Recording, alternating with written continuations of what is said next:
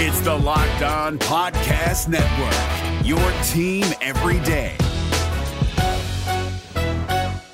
Jackson Gatlin here, host of the Monday edition Locked On NBA podcast. Every Monday, I cover the three biggest stories in the NBA with the local experts from Locked On. It's an awesome recap of the weekend of the NBA and a look at what's ahead. Mark your calendars on Monday to join me for Locked On NBA podcast, available on YouTube and wherever you get your podcasts.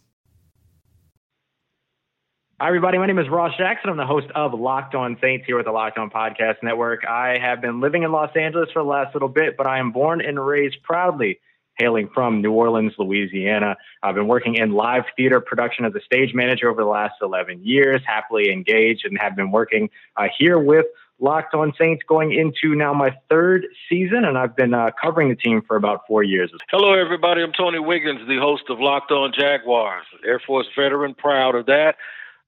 Father of five, been married to Kim for 13 years this month.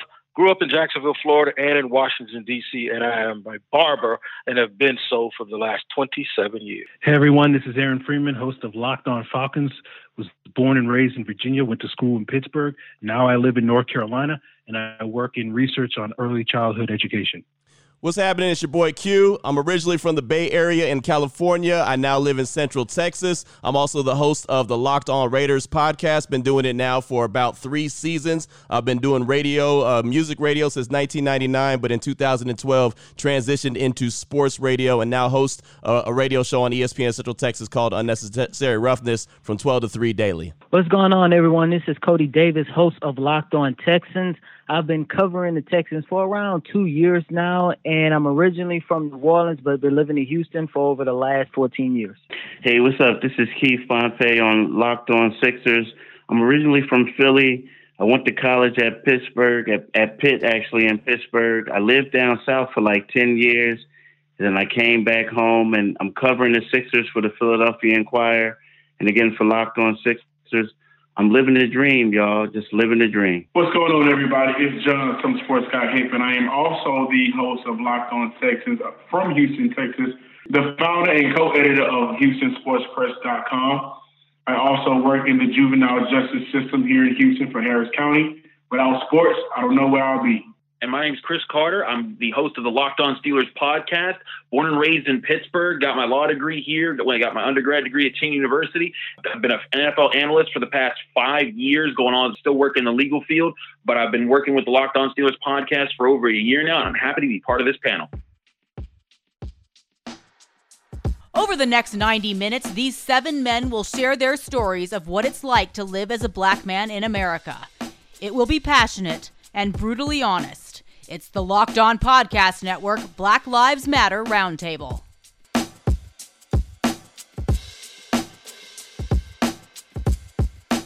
All right, family, very glad to be able to be here with everybody and to be able to talk with y'all. So let's go ahead and get rolling here. We'll open up with our first topic. We've got a few that we'll go through, but we'll kick off here with the question about when was the first time that you clocked and were able to articulate racism in your experience? Feel free to jump in, whoever has an experience to share right off the bat. Yeah, that's Tony Wiggins. I'll tell you what, maybe in retrospect, I probably experienced it before I realized it. However, I just know when I was a child living in the inner city and in what would be considered poor neighborhoods, I never felt that the cops were there to protect me. I always thought they were there to get me. And some of that may have been the people around me and their experiences that came to me as a child. But I had white coaches that would come pick me up for practice. So to me, it kind of erased it. So the first time I think I actually experienced it when I realized that, oh, this is something different. I took a job after I graduated high school. I took a job right before I went in the military. And I found myself working. I was the only person in there that was not on work release, right? These prisoners, they were like on work release. And I was the only one that wasn't. And we were working for $2 an hour because they were basically charging you for the food that you ate. But I told them I don't want to eat. I want my $4.25 an hour, you know? And when I told him that I had a better job for the last 3 months, that I was going to be a civilian, this guy named Mr. Miller, he looked right at me and said, I thought you were different. You're just like the rest of them. Now, mind you, I'm on my way to the United States Air Force. And he basically told me that I was like those cold-hearted killers that were in the back of the kitchen that were glad to work for $2 an hour. So it kind of broke my heart. Hickman here, some sports guy here with Locked On Texans. I would say the first time that I actually noticed it and was able to recognize it without a soft cloud to land on was actually, I was 22 years old. I was in Beaumont, Texas. We was having a house party, kickback at the time, and we got a little loud. So 2 police officers came, knocked on the door, and they did the regular, the normal. Hey, listen, we need you to, kind of shut it down or keep it quiet. We're getting some complaints. If not, then, if we have to come back, then these are the consequences that are going to have to take place. And at that point, I was okay. There was a third police officer who stormed to my door while yelling, "I'm sick of this," all kind of things. And at that point, he began to try to belittle me, threw shots at me, thinking I was on welfare, I was on housing. He also, at that point, began to reach to his his gun, while he was yelling at me. And the other 2 police officers were sitting there, kind of, and still funny to me, and shocked that he didn't know we already had the conversation.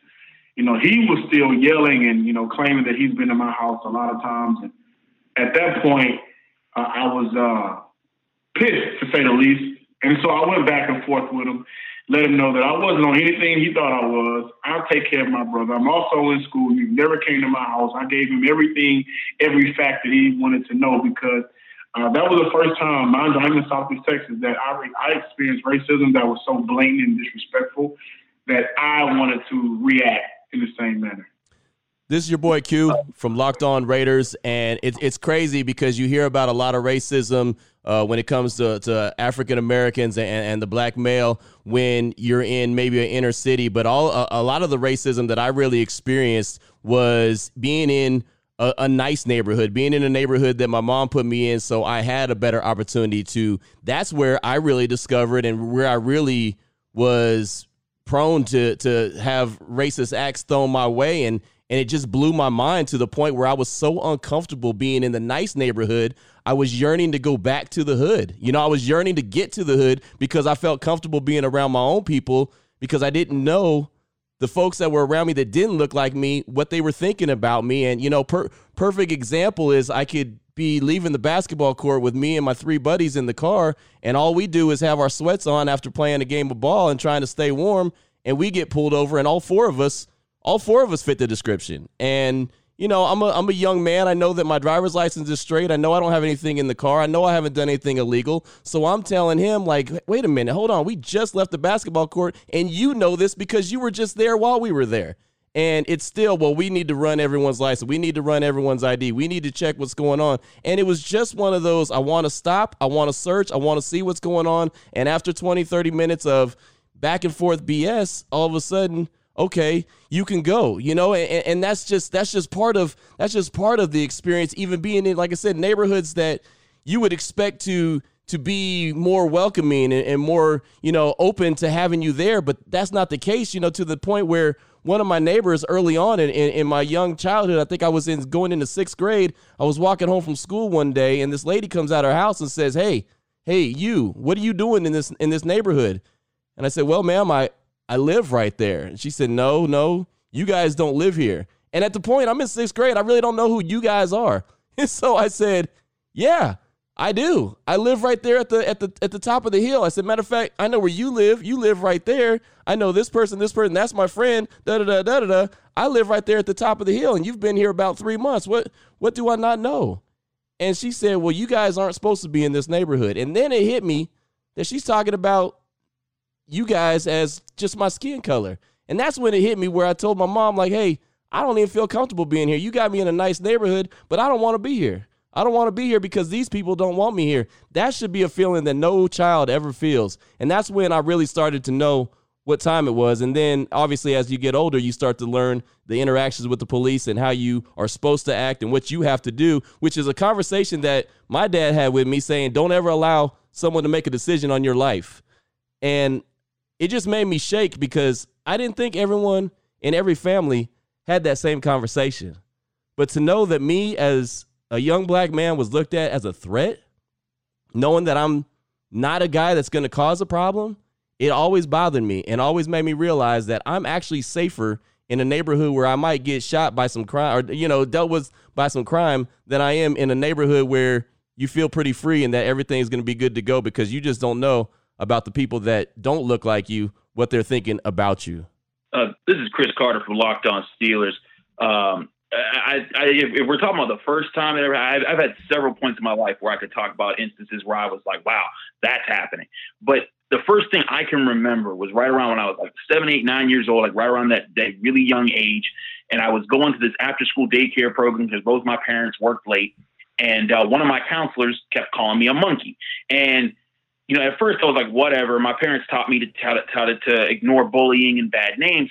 But it was at one point where some of the other kids were like, the counselor only calls you a monkey.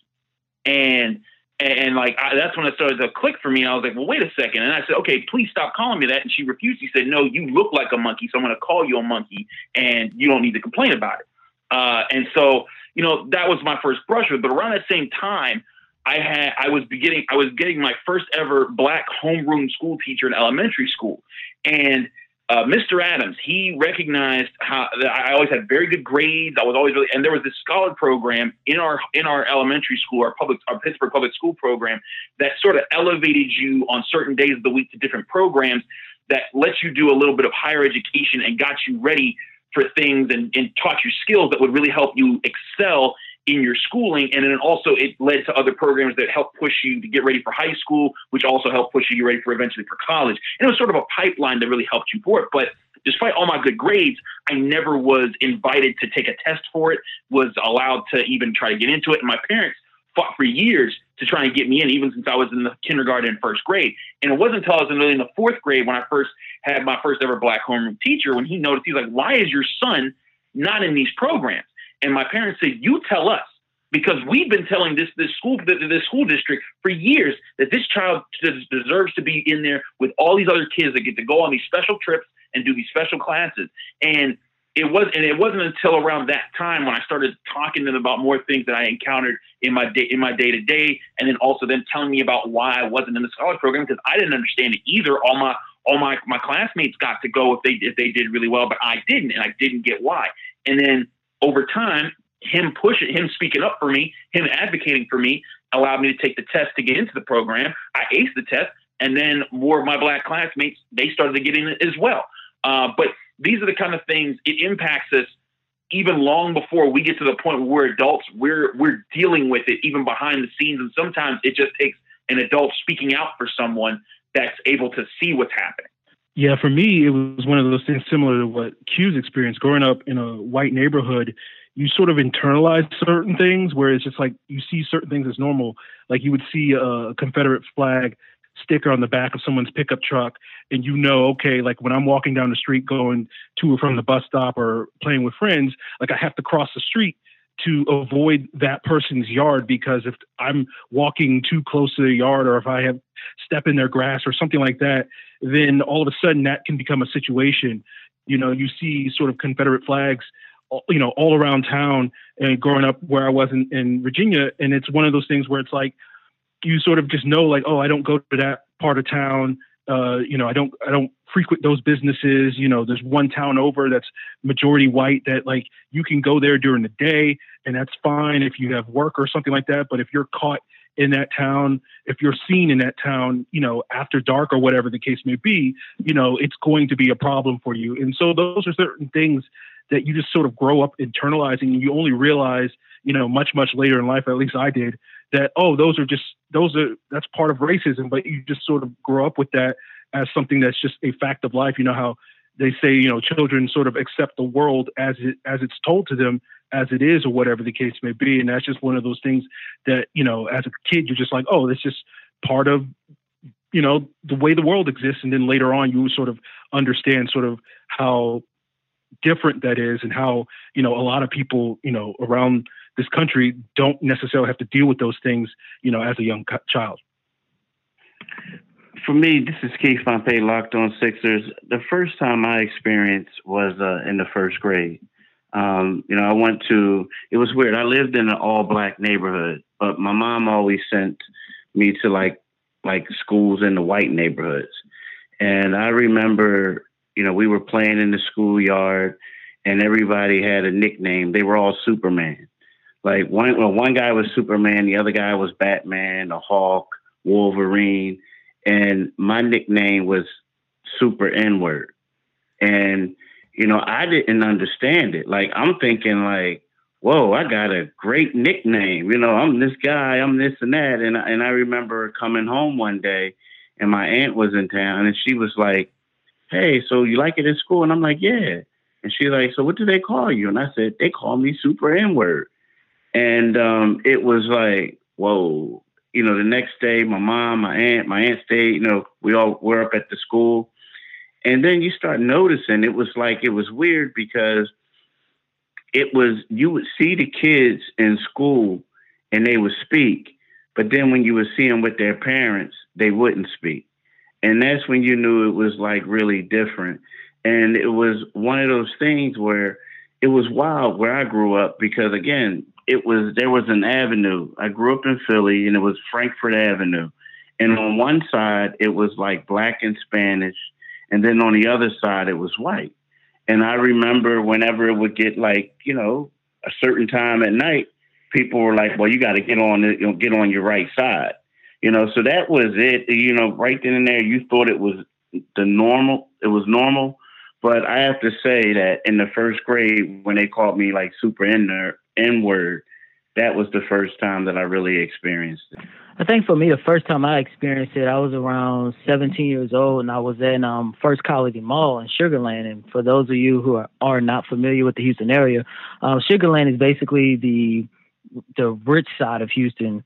That's where most of all the athletes live and stuff. So I was just in First Colony Mall. I forgot what I was there for. And, I was dressed like the average 17-year-old black kid, had my sweats, bad baseball hat on, turned backwards and stuff. And I love watches. So they had a store that sold like nothing but Rolexes.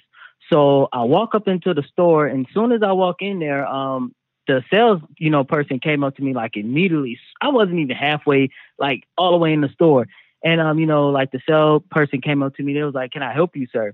And I was like, no. I was just looking because I love watches, and I just wanted to see what the nice watches look like, what the Rolexes and stuff look like. So they had a security guard that was like on the other side of the store. And I said, no, I'm just looking. So I'm just walking around and stuff. And I had my little cousin with me. So I was just, window shopping. And I just happened to look up from the corner of my eye, and I saw the security guard had moved. So at first I was a little naive, but I was like, okay, that's a little bit strange. So I walked to the other display that they had. It was this nice watch. I forgot what it was. And I noticed every time I moved, the security guard like kept watching me. And then finally, I told my little cousin Jordan, who was with me at the time, I said, "Come on, man, let's go." And we just left. And ever since I had that experience, and you guys seen it, you'll watch sitcoms and stuff, and you'll see like a black person go up to an uppity store and have somebody following him and stuff. At that moment, that was no longer funny to me because I lived that situation. And I was just like, I'm not going to do anything. First of all, you can't steal nothing out of there. But the fact that they had other people shopping, but I had so many eyes on me and my little cousin, it just made me feel some kind of way. And after that, I was just like, whatever. Yeah, that's understandable, man. My story of the first time that I really was able to see it and articulate it is similar to Keith's because it was founded in the N-word in particular. And it was a word that I already knew what it meant by the time that, I was in first grade, which is the sort of like key story. But I grew up in a family that I had white family members, and those white family members would use the word all the time, not in a way of talking about camaraderie amongst themselves, but instead about talking about people that looked like me in a negative way, right? And referring to us. And so I would always hear about like this group of, that group of, these people, like we don't go over there because that's where they live and stuff like that. And then so I was in first grade and I had a substitute teacher that straight up called me that word in the classroom. And I remember I had such a stupid thing to remember, but when stuff like this happens to you, you remember like certain details. And I had like, like a bag of chips, but instead I had a bag of like small, it was like cotton candy balls. And that's all I was doing. I was just eating my cotton candy balls. And then for whatever reason, the teacher decided that this was the time to refer to little Ross Jackson as this word. And it stuck with me. I mean, it hit me immediately because I had already been exposed to it so much with the sort of incendiary usage of it in my past. That was sort of the moment that I realized, like, oh, okay, I don't have to be doing anything. Like, I don't have to transgress in any way. I just have to be present in order to make somebody uncomfortable. Wow, man, that's good stuff and heavy stuff from all of you guys.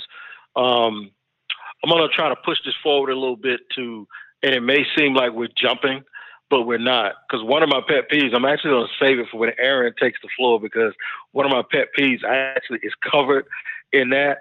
But since we're in the middle of all of us trying to find answers, and we have a lot of our non-Black brothers who are with us right now, and what I mean by that is, this is not just about black and white. This is about right and wrong for us. So one of the things that bothers me, and this is with people that I really, really had a lot of respect for, and I see it all over Twitter now, they're actually posting the shooting and the murder rates in Chicago this weekend. It's the what about Chicago aspect. And I see you, Ross. I see Ross's eyes going back, because it actually does get on your nerves, because it's as if there are a group of people that think that we don't give a damn about what happens in Chicago or when a black person kills another black person. And that couldn't be far enough from the truth. We, me being a person that is sort of around the inner city a little bit more than some people, because of my job and because of some little stuff I do with high school recruiting, it hurts me and pains me to my heart. So first of all, I used to go through this whole spiel about, well, when one black guy shoots another black guy, they go to prison. And then when the cop shoots the black guy, he doesn't go to prison. I stopped doing that. And one of the reasons is this. When your favorite team scores a touchdown, if the quarterback is white and the receiver is black, they don't divide the points. When we win Olympic gold medals, they don't say, well, the gold medal for the dream team goes to the black delegation, and the gold medal for Michael Phelps goes to the white. Our accomplishments are all one.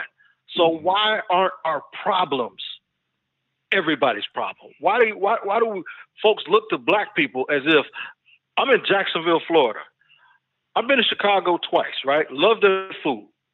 I don't know a thing about what's going on in the hood of Chicago. So why do you expect me to be able to go up like I'm just this super Negro and solve Chicago's problems?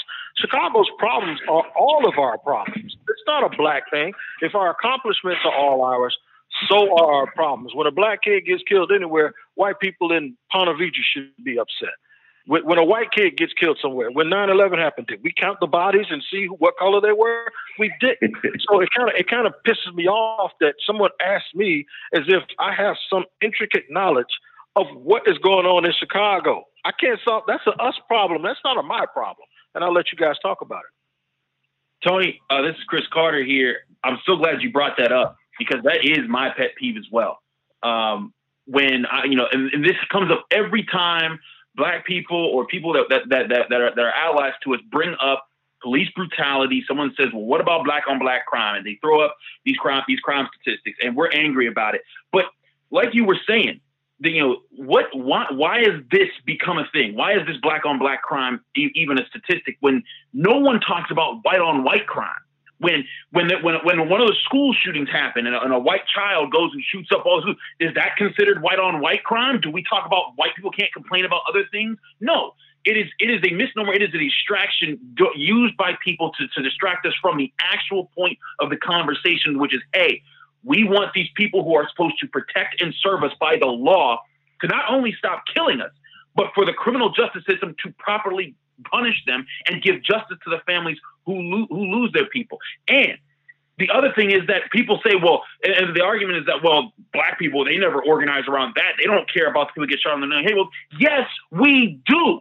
I'm sitting here in Pittsburgh this very evening. Just last night, another child got shot in Wilkinsburg, which is one of the black neighborhoods that are just outside of the city. And there's a group called Mad Dads. and it's a group called Men Against Destruction, Defending Against Drugs and Social Disorder. They're a group of black men that are in our community, and this is an organization that's across the country, and they patrol our neighborhoods as black men, and we go through, and these are black men. They're not they're not vigilantes, they're not superheroes, but they're janitors.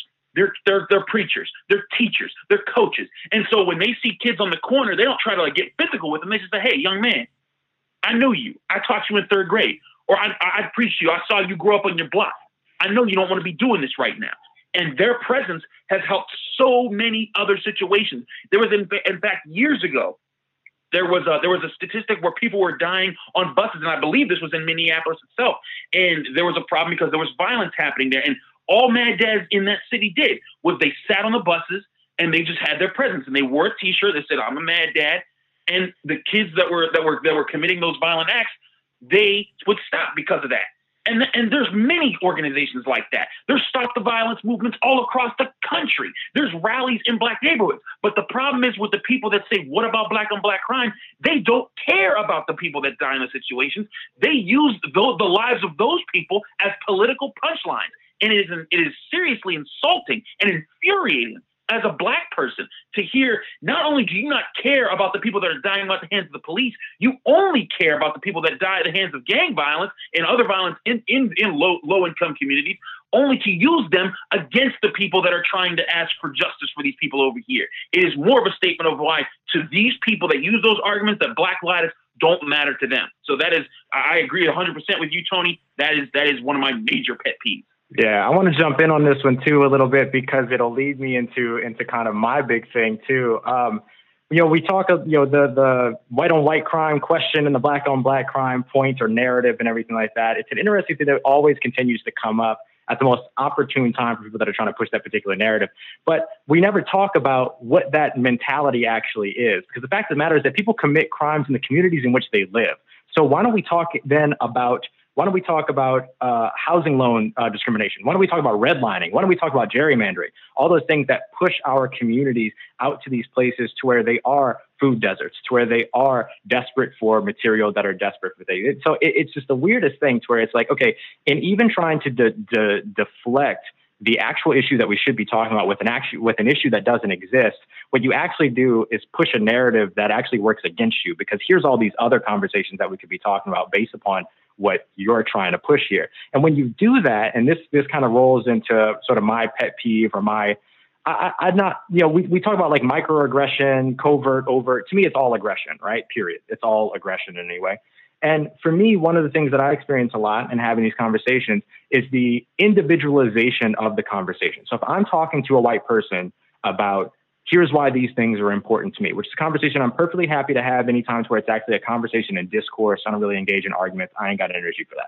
But if I'm having those conversations and then somebody looks at me and says, well, I'm not like that, that ain't the problem. You're not the problem. And the thing that I always tell people is that if the issue was individualized between you and me, it would have been handled already, right? Like we would have talked it out. We would have done whatever we had to work it out. But what we're talking about instead, when people want to individualize or internalize these things as if I'm specifically talking to a person, a white person, that's not the case. What we're really talking about is the fact that, over 90% of policymakers are white. 100% of the people that have the highest gross income in the country are white. Over 80% of the NFL ownership is white, or over 90% of the NFL ownership is white. Over 90% of the Congress and of the House and Senate, they are all white. And so when we talk about that, we talk about the fact that this is a system that has been put in place and is continuously perpetuated by the people that created it, that is doing exactly what it was built to do. And that is what the issue is. It is a much bigger issue than anything that's individualized between me and a single person that I'm talking to. So please stop internalizing it as if I'm saying that's all your fault. However, understand where your role is in either remaining complacent in it, remaining complicit in it, or perpetuating it in your own individual way.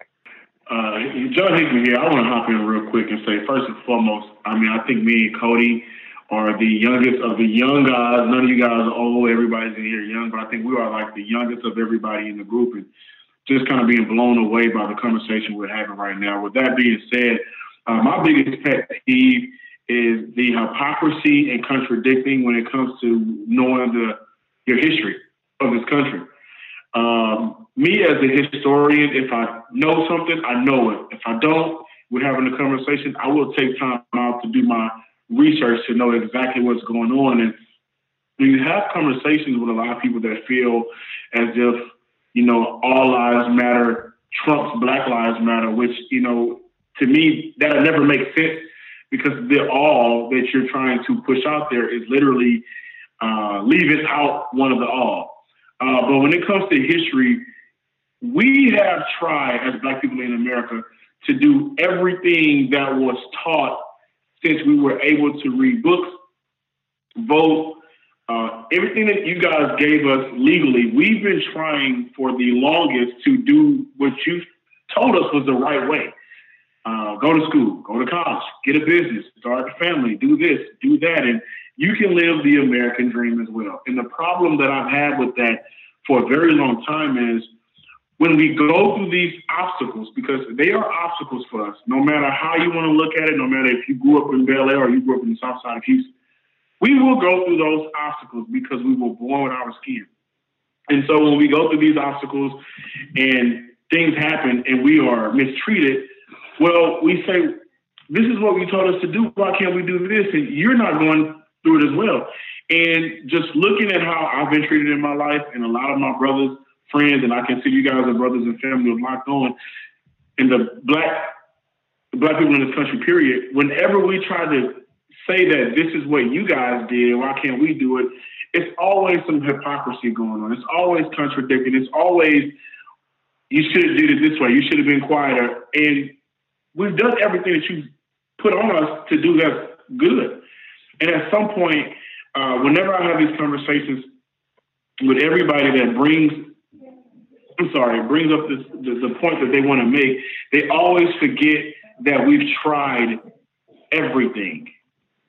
And at this point, we can't try anymore to do what you want us to do. We're no longer able to fit your box that you created for us.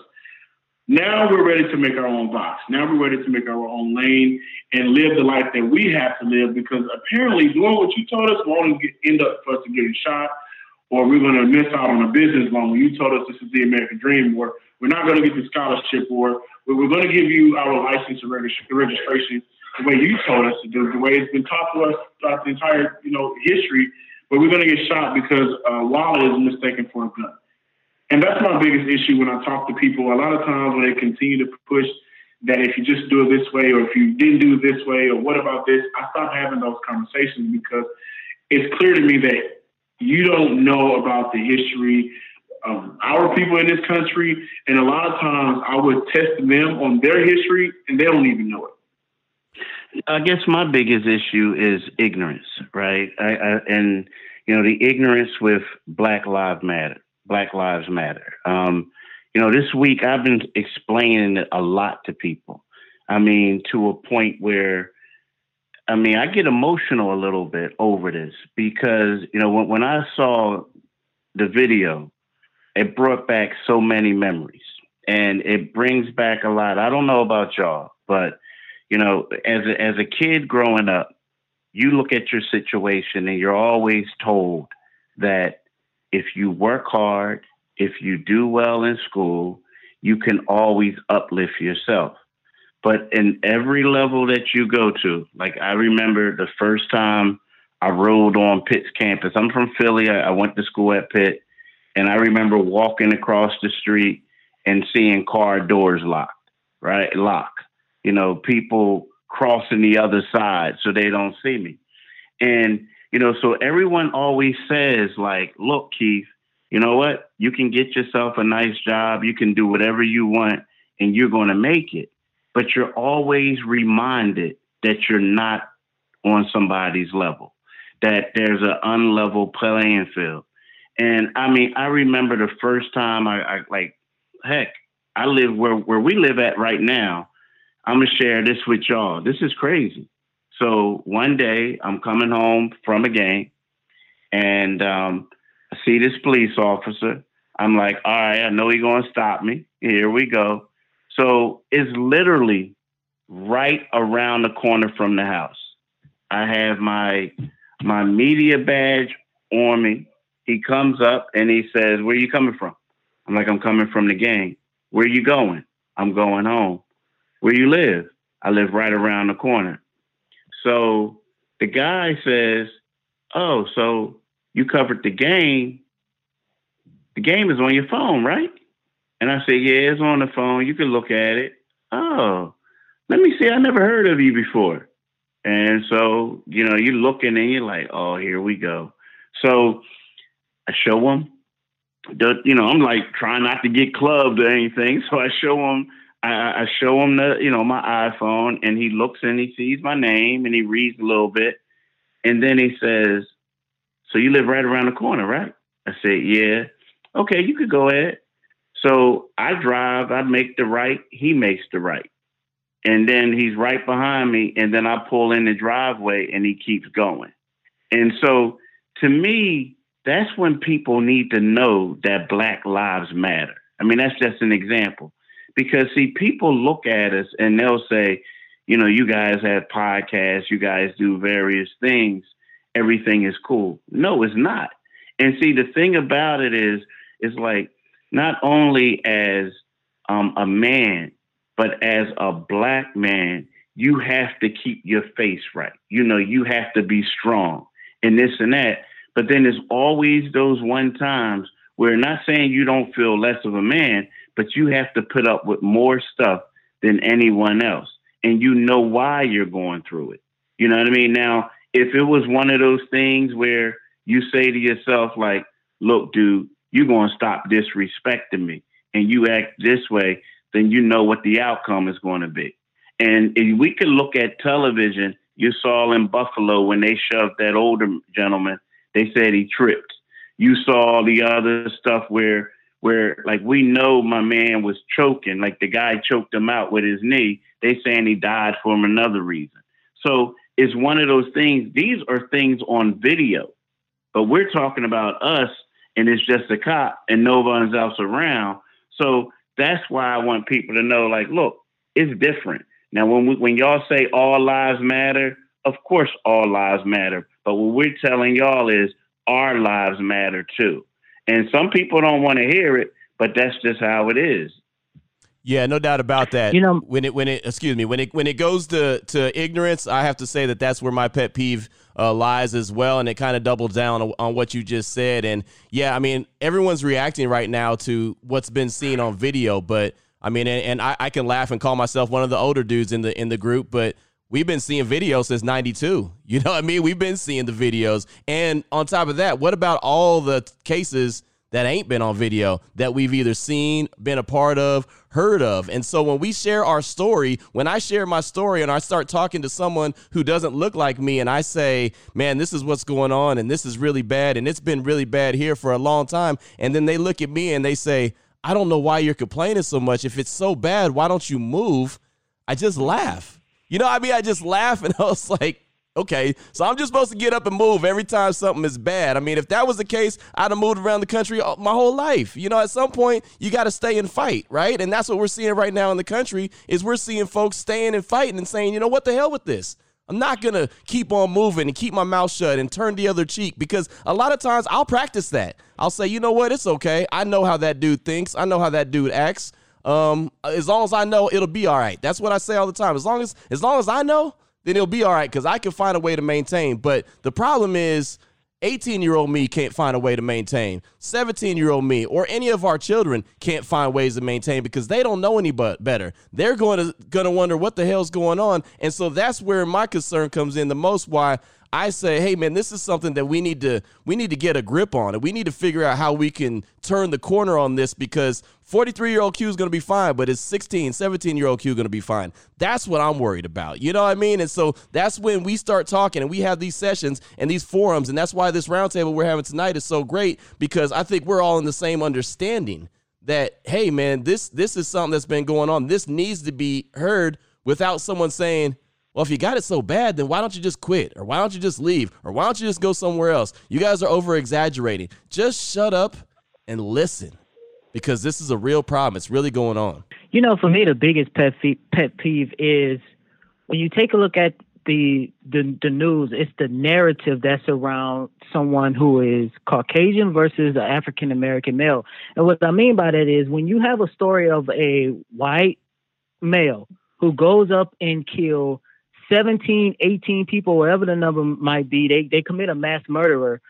The narrative surrounding them once they capture them is, oh, they had mental issues. Oh, their father wasn't around, or his mother didn't show him love, and they try to make you feel sorry for this individual. For example, Dylan Root. Why in the hell would you want to try to make someone sorry for this guy who just walked up in a church and just killed people for no apparent reason? But then when you take a look at a situation like Eric Gardner or even George Floyd, what this just happened with, when it's them who get killed for no apparent reason, it's not a sad story where, they lost their life and nothing. Oh, it's, they had X amount of criminal backgrounds, or, they was high on something. I read an article talking about George Floyd had the coronavirus. That's part of the reason why he died. I'm looking at that topic like, what in the hell do that have to do with what we saw on video? And that bugs me the most, because I'm like, you telling me if I'm a white male, not only can I go and kill people for no apparent reason, I'm going to get arrested easily. They probably going to take me to Burger King or feed me. I'm going to live off of American citizen taxes, and I could be able to live my life with people taking care of me, versus if I'm a black man, and let's say if I'm selling cigarettes on the corner, like in the case of Eric Garner, I could lose my life. And the one thing that pisses me off the most, and to be honest with you guys, I have not seen the George Floyd video, because the one video that really messed me up, and we was in college, and John can tell you, is the Eric Garner situation. And when I found out that you have a guy in George Floyd who was saying, I can't breathe, the same damn words that Eric Garner said back in 2014, why in the hell did that not ring a bell to you? And it's just frustrating, man. That's the biggest pet peeve, or one of my biggest pet peeves, is the fact that you look on the national news and there's a different narrative between the white guy versus the black guy. I can kill 17 people and I'm gonna be all right, but I just got mental issues. But if I run a stop sign, all of a sudden I have like a whole record and I deserve to die. All right, well, the next topic that I'd like to bring up is the importance of black people in media. And right now, and I mentioned at the top of the show that I work for ESPN Central Texas, and I'm blessed to be in that position. But it's so crazy when you look across the landscape of sports and you look across the landscape of journalism, how much more difficult it is for someone who looks like me to get into that position. You're right, and me being a barber, and then me going to terrestrial radio, which I was on the flagship station of the Jaguars for 5 years in midday. And they had other African Americans working there, but they were doing specialty shows and stuff like that. You carry a tremendous burden, especially when kneeling happens, because what happens is now you got to speak for everybody. Mm-hmm. You have to be that one voice, and that pressure never really came from management, but the pressure comes from your upbringing. The pressure comes from you having to make sure that you're on point, you say the right things, and you don't make mistakes. I would have loved to have another just brother on there who he didn't have to even agree with me. He could have disagreed with me, but at least it would have taken some of that burden off of me to have to go and be the correct voice for black people. I remember one day I was talking about one subject and I got called both a racist and an Uncle Tom based on the same damn sentence I said. Amen. So that kind of made me feel like I arrived because I was so polarized. Like I said the same thing. The white dude called me a racist and the black dude called me Uncle Tom, But for me, I think it goes beyond the station and the programming. You notice, just like with this Black Lives Matter thing, one of the things that I noticed are people that 4 years ago that would have never thought to have marched or worn a shirt. The Jaguars wore Black Lives Matter shirts, the coaches and management wore shirts with players, and they'd have never done that 4 years ago. I think, and I'm not saying that they're not genuine, because I would not, cast aspersions on them like that, because I do think it's genuine. But I also think they believe it's okay now. And what I mean is they realize it's not going to hurt their bottom line as much as they thought, because now being quote unquote woke there's actually some green pasture there for people, right? And it's not going to kill them as much as they thought. Well, here's a thought. Shad Khan, the owner of the Jaguars, he's starting a Black News Network. I don't know the name of it. I don't even know if I said it correctly. But does that mean that all you're going to see is black people? No, you might see the young version of Scott Van Pelt on there, just like you don't see all black people on First Take, but you know that's all Stephen A., right? So what's going to happen is people will realize, wait a minute, from a programming perspective, we can have this Breakfast Club type sports station where it's hip hop and jazz centric, and then we can have some white people on too. And white people, if they want to work there, they can work there too. But we don't have to look at blacks as a niche, or we got one, or we need this one guy to be a voice. We can actually attack it as programming, and then they can make money off of that too. So I think it goes beyond the individual station. I think it happens to be with the investors. I think they have to also create a platform, and somebody has to create a station that's willing, and it doesn't have to come from a black person, that's willing to say, you know what, we're going to start this the way Shad Khan has done, and we're going to be diverse, and we can make money from it, and it's not a niche. It's just a thing that everybody watches, and I think it takes the color out of it. I want to tag in one quick thing, real quick, just about the importance of us in here, right? The importance of this for me and creating opportunities for us and continue to advance is so that, and all the other brothers and sisters that are doing it as well, that aren't on this call, but that we carry in our hearts. I want my children, any other black children around the country, to be able to look and see somebody that looks like them in this position, as opposed to them only being able to look and see themselves in a position of being filmed, being killed by a police officer or being killed by vigilantism, right? As often as we see those examples on repeat, I want them to see us on repeat as well. And so that's why I think that, you know, what we talk about in terms of working 3 times harder, working 5 times harder, working 6 times harder, not pigeonhole ourselves, expand and do as much as we can. All of it is incredibly important because we are incredibly important as a presence in this industry. When we look at the difference and the times that we're going through, the 2020, 2016, 2012, the whole 9, this point in my life, I want to say that it feels different for me simply because there's been a lot of talk that has been started. This always happens. But with the talk that has been started, we're seeing much more action behind it. Now, whether it's from the rioting, looting, whether it's from the constant marching and protesting and really putting pressure on local officials, mayors, governors, police chiefs. I was out here in Houston and we did the march. The police chief was out there with rappers Trey, The Truth, and Bun B after everything that's going on with George Floyd.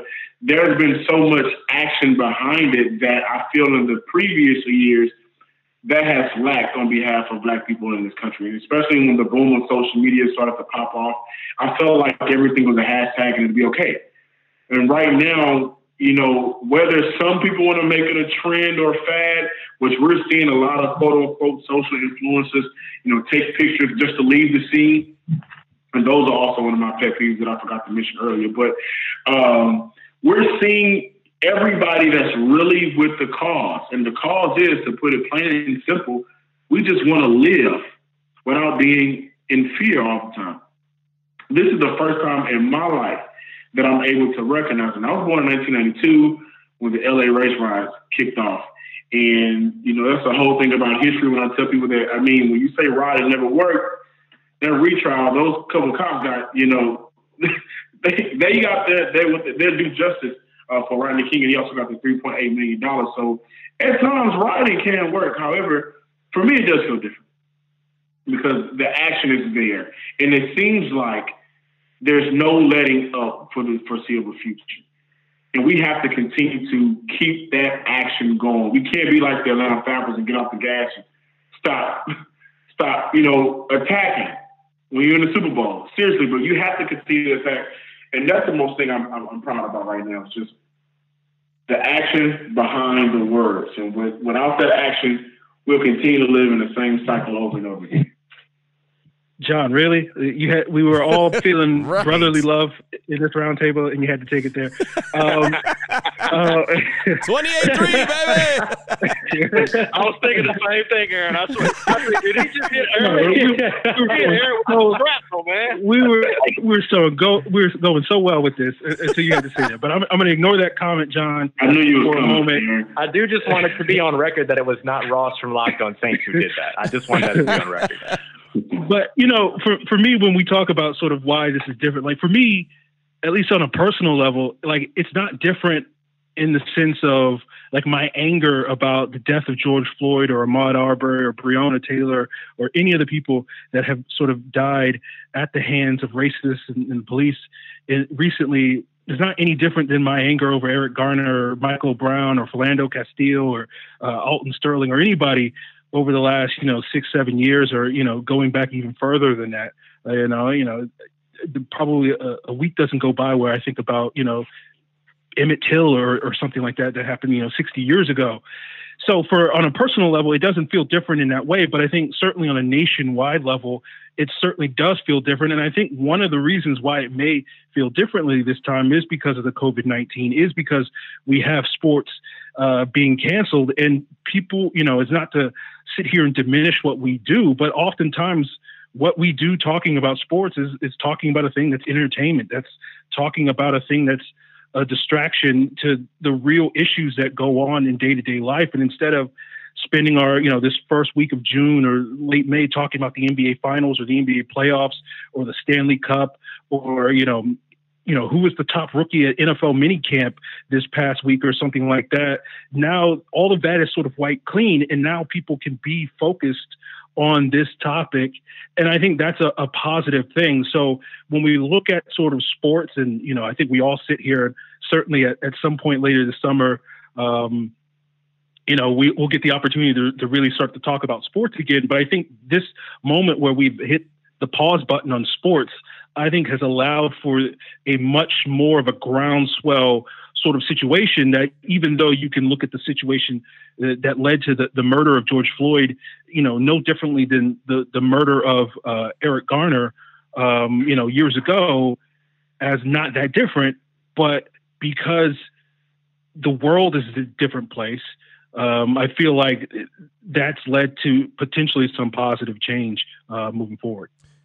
Yeah, it's definitely different. It's way different. And it's one of those things that really blew my mind when all this really kicked off, because I kept asking that question, why is this different? Like I said, man, I remember 92. I remember Rodney King. I remember all the videos that we've seen and all the people that have gotten off and gotten away with things. I mean, we saw a guy who wasn't even really a security guard get away with killing Trayvon Martin. I mean, we saw everything, and it always bothers me because as a father, I keep saying that I can't protect my son when he goes out in the streets. I can protect him and teach and preach to him all I want about, hey, you and me, we look like someone who cannot afford to make a wrong move or jump the wrong direction or reach for something. You have to be on your A game. You have to be as careful as possible at everything you do. But I can't just stand over and hover over them all the time. And so to see all this reaction across the country, I mean, if you're looking for a silver lining, I feel like it's positive that these conversations are being had. And I feel like going back to another topic that we had earlier about the fact that, people are speaking out that normally wouldn't speak out. And that's encouraging. Now, again, the conversation has to continue and the action needs to continue to build so this can grow. But I'm thinking because COVID-19 has a lot to do with it, sports not being there, people cooped up, people, politically mad at the president. I mean, there's a lot of different reasons I think that are going into the fact why this is being talked about and being noticed and such a big, I don't want to say big deal because it's always a big deal, but it's such a big deal worldwide right now. It's just, it's kind of a little bit of everything. Everything is really just put together and people are frustrated to the point. And I never thought this, and guys, you can correct me if I'm wrong. I never thought we'd get to a point where people would say, see, that's why Cap was kneeling. That's why Cap was kneeling. And people agreeing with that. You know what I mean? Like Cap talking and Cap kneeling was almost a bad word if you say it on the radio, because all of a sudden everyone wants to come for your head. Like was said earlier, you're either Uncle Tom or you're a racist. If you had Cap's back, you were racist. If you were if you didn't, if say, hey, I wouldn't have kneeled, then you're an Uncle Tom. I mean, it's so unbelievable. But right now, I feel like at least the conversation is being had and it's being heard. where a lot of times it's just talk, and people shut down and don't listen. I feel like now people are listening, and that, if you could find a positive, that would be it. When we talk about how does this feel different, those of you who are familiar with Texas and the roots of Southern pride, I don't know if you're familiar with Vidor, Texas. Vidor, Texas, who Cody and I were down the street from, and I pass through Vidor, Texas all the time. I even have to go to the court down there. Had a peaceful protest and rally for George Floyd. When the news first came out, every Lamar student and everybody that I know from Beaumont literally said, "Oh, nobody's going to this." And when it actually happened, and people were on record talking about, white people in Vidor talking about what's going on, for the first time, I could say, well, I think change is really being sparked because it's Vidor, Texas. And the history behind Vidor is pretty dark when it comes to Black people. Well, another thing I think that makes this different is, you guys are talking about the timing. And one thing that really struck to me was when I heard attorney Carl Douglas, and he's a longtime expert in talking about police brutality and fighting against it. But he was on ESPN radio last week talking about how the country saw this man narrate his own death. And this also coming off of the heels of Breonna Taylor and Ahmaud Arbery. And when you hear this man, he called out for his mother. He called out, he begged for his life as he died. And like Cody was saying earlier, this is not the first time we've heard that. We heard that with Eric Garner. He said, "I can't breathe," as he was being brought down to the ground and continued to be choked while he was not a threat. And we see this again. And for years, people have been saying Black Lives Matter. I think the organization is over 7 years old now. And we saw Colin Kaepernick, take a knee for this. We've seen people say this for years. And I think this moment where anyone, it doesn't matter if you for your whole life thought that racism wasn't an issue, and you saw that, and you saw someone, I think that touched more people, because we've seen people die on camera before. We've seen it happen several times now, and a lot of people not care. But we haven't seen a man cry out like that. And I think that reached a lot more people. But what we need not forget about this situation is that it has the attention of the world, but this is much bigger than just Black Lives Matter. That is the tip of the iceberg. That is the baseline. That is congratulations, you made it to the start of the race here. We have so many more issues, and I'm going to get to this in our last topic of this discussion. We have so many more issues that we need to address that involve the safety of Black lives moving forward. But I'll get into that later. Yeah, I want to just add something real quick. I do feel like this is our modern day Woodstock. I have kids in their late 20s, boys, strong boys, boys that I've had to have conversations with that make me nervous, because unlike me, they had a father, they had a strong daddy. And I wouldn't, if they were listening to this, matter of fact, I might let them hear it, but I might tell them to skip this part. They're actually stronger than me when I was that age. They're bigger, they're tougher, they're more fierce. And that concerns me when I see them on Instagram out late at night. Because I have insomnia, I often call them and say, "You all right? Where you at?"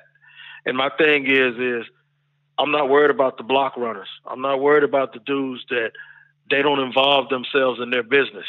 I'm worried about the police. And I shouldn't feel that way. And I know that's relatable to a lot of people here. So I think it does feel different.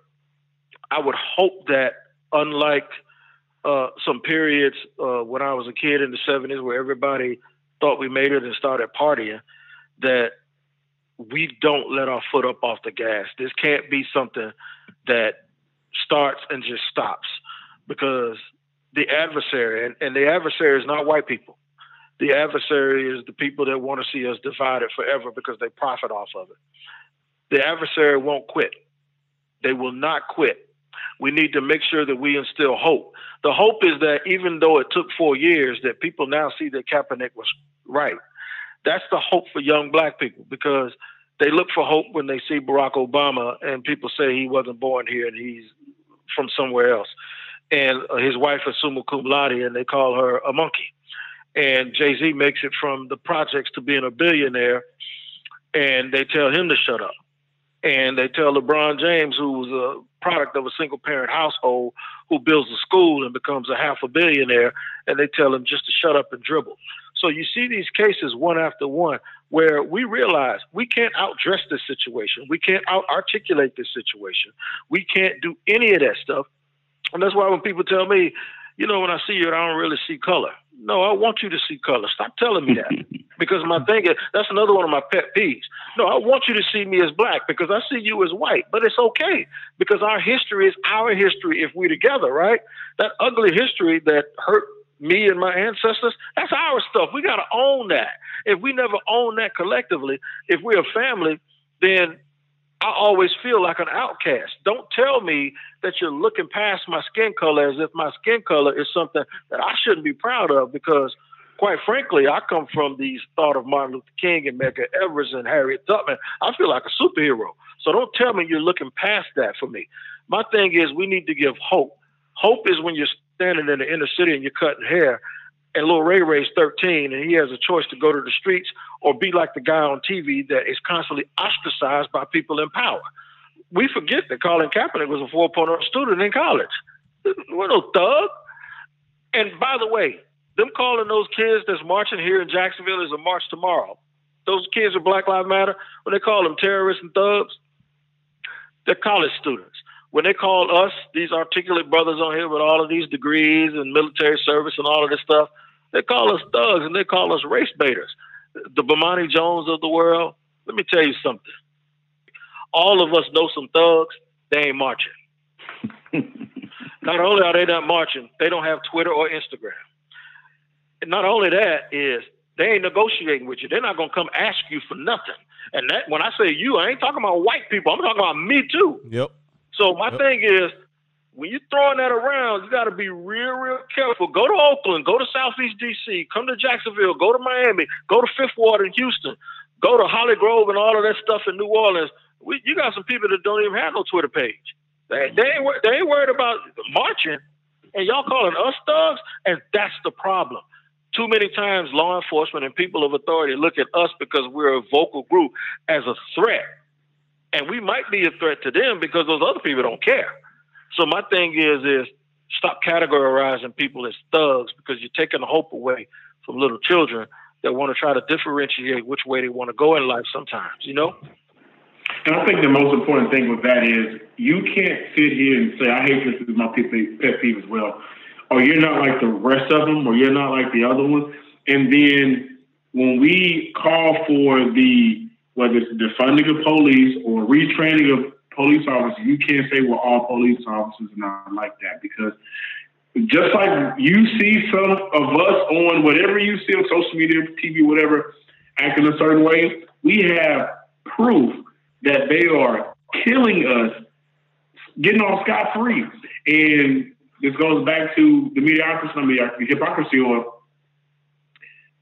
don't say that about us. And then when we spit it back at you, wait a minute, whoa. You're going too far. I think right now in 2020, when we've seen segregation, we've seen lynches, we've seen crosses being burned on people's yards, we've been past too far for a very long time now. And it won't change without reform, and that's reform of everybody across the entire board to get this right. You know, the question, does this feel different? It's to me, it's kind of a tricky situation because, I mean, look at the world right now. I mean, basically the world is still at a standstill due to the virus that woke everybody's eyes up. I'm praying that this is different and that we can finally, you know, something can really come about this, some kind of change. But my only thought is 6 months from now, what's going to happen? Because 6 months from now, we're going to have the NFL, the NBA, possibly baseball, and a presidential election, a big presidential election, my ad. I don't want this for people to just go on about their life, and then next thing you know, who we are a year later, and there's somebody else named with a hashtag, and we basically got to start from square one. I just hope that the people that we are seeing that are finally speaking out, the ones who now understand why Kaepernick took that knee, the people who now understand the full meaning of Black Lives Matter, I hope that when they say that they're that they understand and that now they want to march with us, they want to fight with us, that they're doing it because they're sincere about it, not because it's the right thing to say right now, versus when everything tried to go back to normal 6 months from now, you know, it's just going to be a thing of a past. And then, like I say, next thing you know, it's going to be 2021. There's going to be another Black African-American male or female name hashtagging. We feel like we back at square one again. You know what, Cody? When I feel like you a little bit, right? Initially, I was like, you know, 3 months are going to pass. People are going to go back to work and people are going to forget about George Floyd. That was my initial response. Like, everyone's asking me about it at work. They don't care. But to be honest with you now, I think it's going to change. When you have people all over Europe marching, and you have people in New Zealand marching, and like some of these places where people are marching at, yeah, they all look united on television, but they have their issues too.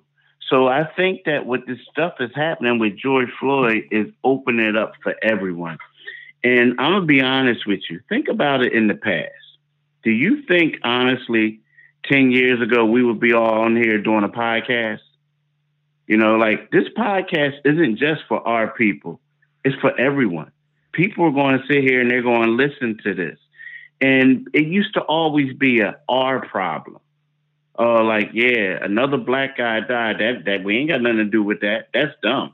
You know what I mean? And I think now, initially I used to get upset because I'm like, man, why is my white neighbor calling me now saying, hey, man, I'm sorry? I mean, I had a high school guy apologize to me today over something that I don't even remember, right? But it's to a point where I think people are starting to see it and they're starting to realize that stuff is bad.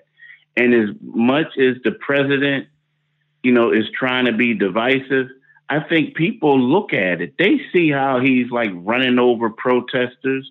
They see how people are getting knocked down. But I honestly, when we got the world, you have the entire world out there protesting. I think that it is going to create an avenue or create a platform for it to change. But I didn't feel that way 2 weeks ago, but I feel that way now.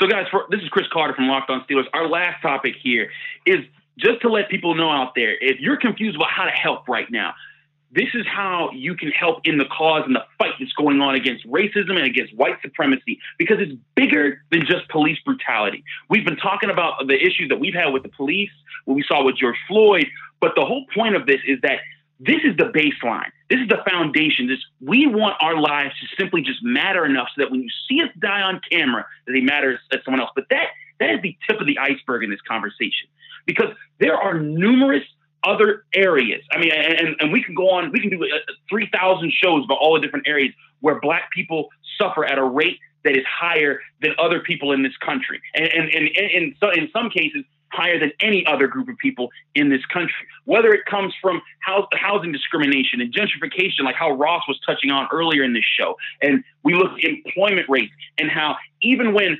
President Trump was saying during his administration that Black unemployment rates were at the lowest they are in history, he neglected to say that was also at that time still double of what white unemployment was at that time. And even now, we're seeing COVID-19 unemployment rates skyrocketed this month. They said the month of May from the month of April was the first time we didn't see the national unemployment rate rise when you looked at the majority of Americans. But the one group of people that it still rose for was Black Americans. That's because there's still issues of racism, of disparate impact, of things where you look at employment discrimination, things that you can impact every day. And this message is to everyone listening who's thinking like, man, I don't know how to stop police brutality. I don't know if I can't be Batman and just find it the next time a cop is being bad. But what you can do is when you're sitting in your office and you see it and you're in your company and you know that there's a Black person that's been working in your company for 10 years and, you know, a Black woman's been sitting there and she's been dedicated to her job and there's a promotion on the line, and she gets passed over for a person who's been working there for 2 years and doesn't do nearly half as much work as she does, you can speak up in those moments. A perfect example of how how racism is impacting in so many facets of our lives. In the very coverage of the protests right now here in Pittsburgh is a perfect example. At the Pittsburgh Post-Gazette, which is a legendary newspaper in our city, it has covered some of the worst times and the best times and brought so much insight. But right now it has changed direction, and it is going in a direction that is silencing Black voices. Alexis Johnson, a Black woman who is a journalist in our city, was doing a great job covering the protests. But on her Twitter, she let out a sarcastic tweet where she showed pictures of Pittsburgh looking like it's damaged and destroyed and trashed everywhere. And she said, look at what the looters did. Oh, wait, no, that's not looters. That was the Kenny Chesney concert here in Pittsburgh. Because every year when Kenny Chesney comes, if you're from Pittsburgh, you know people trash the city and it's disgusting and it costs hundreds of thousands of dollars to clean up. But on top of all that, what happened was the Pittsburgh Post-Gazette pulled her from being able to cover the protests. And then when the union realized this, when the union of writers at the Pittsburgh Post-Gazette realized this, they all tweeted out the exact same thing in solidarity to say, we stand with Alexis. And if you want to see this for yourself, look up the hashtag, I stand with Alexis. And you'll see all the people trying to support her. But even still, the Pittsburgh Post-Gazette continues to push and tries to silence her. They pulled another Black photographer, Michael Santiago, off of covering the protest. And now they're even pulling off their articles that they've written and removing their bylines from the very articles that they've brought their Black voices to cover this Black revolution that's going on right now in our country. And what people are trying to do in here in Pittsburgh, they're trying to write to the Post-Gazette saying, I'm going to unsubscribe if you do this. Think about how you can impact people in your area. You know, with Flint, Michigan, and how that community has had dirty water and unusable water for so long. They still don't have clean water. It takes people speaking up, and it takes white people speaking up. In every point in American history where we've had slavery, Jim Crow 2, which we're still going under. I suggest you read Michelle Alexander, The New Jim Crow. It's a great book if you want to learn more about these issues. And if it comes to housing discrimination, the Civil Rights Act, never at any point in time did Black people need to do something to change the racism against them. We had to make it known that this was happening to us. But as Ross was alluding to much earlier in this show, the power to make the decisions, to make the change, stands in white people's hands. In Selma, when the protests were happening, it didn't get national attention until white protesters started dying. And that is when, and it's not just death, but it's standing up for us and saying, hey, white people, we need help in these moments as well. Speaking out on it as voices and allies to us, and then the country can start to pay more attention. So I say this to say, if you want to know how you can help out, you look around your daily life. You don't have to drive to Minneapolis to help out. You can look around your own neighborhood, your own community, and you can see, hey, this Black voice isn't being heard enough, or this person's being ignored, or this community isn't getting the same kind of funding as that community. And you can fight for them right then and there. And when they bring up the arguments, you let them speak and you stand behind them and you say, I'm here to support them. You don't have to call off their message. You don't have to speak for them. Let them speak for themselves. But you make sure that they get their day in court and their fair day to argue for it. And that's how, if you want to help us moving forward to say, if we want to make a better America, if you really want to come together, those are all different things that you can do it in your own life. To double down on what Chris said and basically sum it up real easy for me, systematic oppression, man. That's something that's been floating around Twitter. It's been floating around social media. A lot of people put it in hashtags like we've talked about multiple times. A lot of people don't even know what it means. So simply, systematic oppression, when the laws of a place create unequal treatment of a specific social identity group or groups. Another example of social oppression is when a specific social group is denied access to education that may hinder their lives in later life. To back up what Chris just said, systematic oppression needs to be done away with. It just needs to be done away with, and everybody has to do their part. Black, white, it doesn't matter. Everybody has got to do their part to make the playing field even. You know what? I think. I'm sorry. Can I go? Go, Chris. Oh, Keith, go ahead. I think you just have to stand up for your rights, like you guys said. I don't know if you guys. I mean, I know what happened in the Pittsburgh Post-Gazette, and I was frustrated when I saw that. But I don't know if you guys know what happened last week in the Philadelphia Inquirer, where they had the headline "Buildings Matter Too," right? And that's my day job working there. And I saw that headline, And I still shake my head at it, get frustrated. Well, we all like basically walked out, the people of color, and we didn't go to work. Next thing you know, the executive editor, it wasn't really his fault, but he had to go. He basically had to go. And the thing is what I mean by fight is people have to realize that you can make a difference.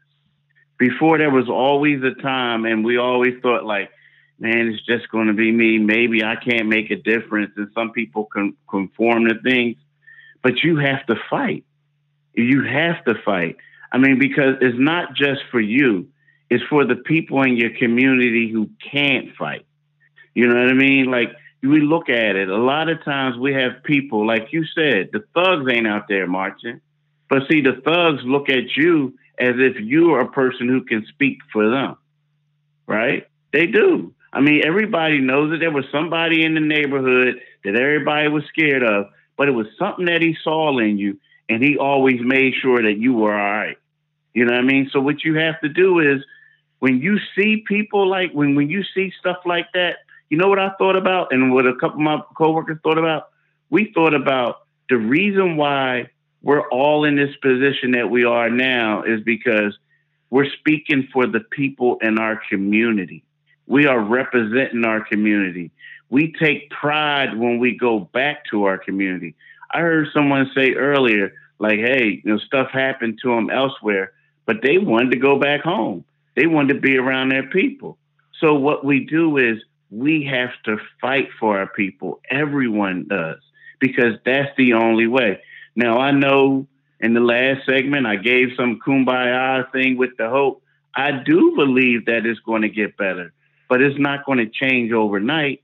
That's why we have to fight. We also have to push for police reform, all that, because we have to get the bad cops out.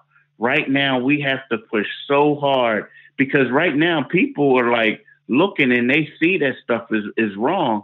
So right now they're going to like say, okay, let's do this. So we have to get these bad cops out. Know why? Because our kids, so our grandkids could go somewhere and they don't have to experience the stuff that our parents experience, the stuff that we're experiencing, and that kids who are in their early 20s are experiencing. So we have to continue to fight. And I agree with that, and that's very eloquently said, my brother. I think we have to watch where we spend our money. When people don't respect you, but they respect your bread, then take your bread away from them. And that's what happened back in the civil rights movement with Rosa Parks, with the transportation system. It wasn't just about sitting on the bus, just to sit on the bus. It's also what happened with apartheid and a lot of people in Atlanta with Delta Airlines and Pepsi and a lot of other companies. You have to know where you're spending your money, and you have to not spend your money. I'm going to Target from now on. I ain't trying to step on nobody's toes, but the Target, the owner of Target said, hey man, do your thing. You know what I'm saying? So I'm going to start spending some money there. I don't know if David might edit that out of there, but my thing is anyone that understands the plight of people that are disenfranchised, I'm in full support of, because it's not just about black and white. I was in the military, right? So my father, who I met when I was 38 years old, was in the military. His dad was in the military. And he told me stories about his dad when he came home from World War II, how he had to hide in the woods from white people that wanted to kill him because he was trying to get voting rights for people in Alabama. I try to warn people all the time is don't pay so much attention to laws. Pay attention to how those laws are enforced, because the Bill of Rights says we, believe that all people we hold truth that all people are self-evident and all people are created equal, whatever. But then on the other hand, you're not allowing people to vote. So those laws aren't worth the paper that they're written on. What we have to do is we have to ensure that we galvanize whites and blacks and make sure that everything that's written in paper is actually being enforced for us. Because if it's not being enforced for black people, if you're a white person and you're in a certain class, oh, you're next. Because, once they get through with all the blacks, then they'll come to the poor whites and they'll treat you the same way. The thing is, what you have to do is we have to all be together, man. And I'm encouraged by the fact that there's so many non-blacks marching. I always said the 5 best words that a white person could say when they're trying to help a black person is, now wait one damn minute. You know what I'm saying? Because you see enough. And I think with George Floyd, what they said was, now wait one, no, this is not going to happen. That's not who we are. I saw an old man in Salt Lake get pushed down by the police officer, an old man with a cane. And absolutely broke my heart. But the fact that that old gentleman probably was 70 some odd years old, he probably looked at this and said, this isn't who we are. This isn't who we are. And we have to realize that there are people out there that aren't African American or black that do realize that. And in our message, we have to make sure we have inclusion and don't hold people to the fact that they didn't understand previously what they now understand. We got to bring them all in, man, and that's the only way we're going to be able to fix it. Yeah, I just want to sort of jump in and say, it boils down to accountability. And Chris nailed it. These issues go beyond police brutality.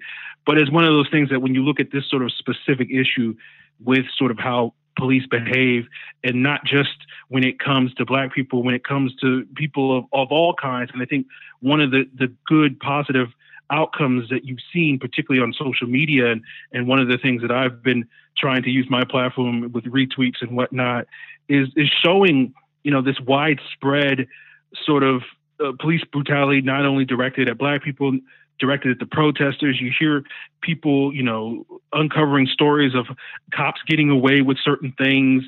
And it just boils down to accountability that, you can't necessarily heal the hatred in certain people's hearts. But it is one of those things where, at least when it comes to these police and their actions, I think a lot of it is that they know that they can operate without impunity, and like they're not going to be punished for it. I saw a story about a girl from New York a couple of years ago that was pulled over and she was raped by 2 cops. And when she told the authorities about it, basically, I think the story said that 35 states around the country where police can't get prosecuted for having sex with someone while they're on duty, and they can just simply say, well, it was consensual, even when it was not the case. And it's these sorts of things, these sorts of behaviors that police are able to get away with, and they know that they can, Derek Chauvin can step on George Floyd's neck, and he knows he's not going to get punished for it.